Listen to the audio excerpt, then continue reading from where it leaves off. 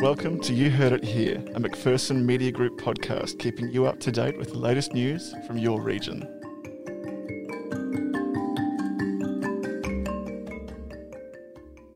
I'm Anna McGuinness. And I'm Brad May. Here's what made news in the region today, November 26. A magistrate has dismissed a string of charges over the discovery of 5 kilograms of methamphetamine in the secret compartment of a car boot that crashed on the Hume Freeway last year. Shepparton Magistrates Court heard the compartment was concealed and could only be opened by hidden switches under the dashboard and in the boot, which operated an electric motor. The court heard the driver who fell asleep and crashed was unaware of the compartment.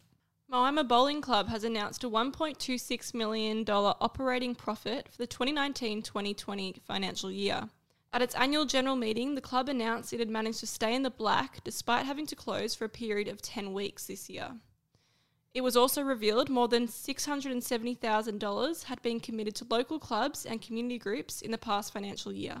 A woman who was caught driving at 150 kilometres an hour in a suburban Shepparton street is already out of custody, despite being sentenced to 100 days in prison. However, she will still have to do 150 hours of community work on a community corrections order after a combined sentence was implemented by the magistrate.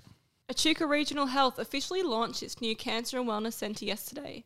The launch showcased plans to build state-of-the-art treatment spaces for cancer and dialysis patients in a purpose-built facility.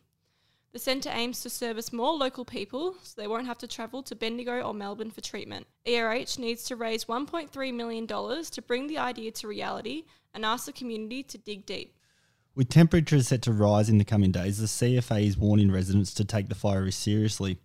Shepparton is expected to reach 39 degrees on Friday and 40 degrees on Saturday, with winds up to 30 kilometres an hour. The fire danger period began on Monday for Greater Shepparton, Moira and Strathbogie Shires, meaning fires in the open require a permit. Rochester's Tracy Mudgeway will be the main event at the Caledonian Hotel in January after growing out her hair for 10 years. She will be raising money for the Australian Alopecia Areata Foundation and in turn for her son, Brian, who was diagnosed with the disease at age 12. It will be held on January 9 from 3:30pm and she hopes to raise $5,000. That's the news, you're up to date.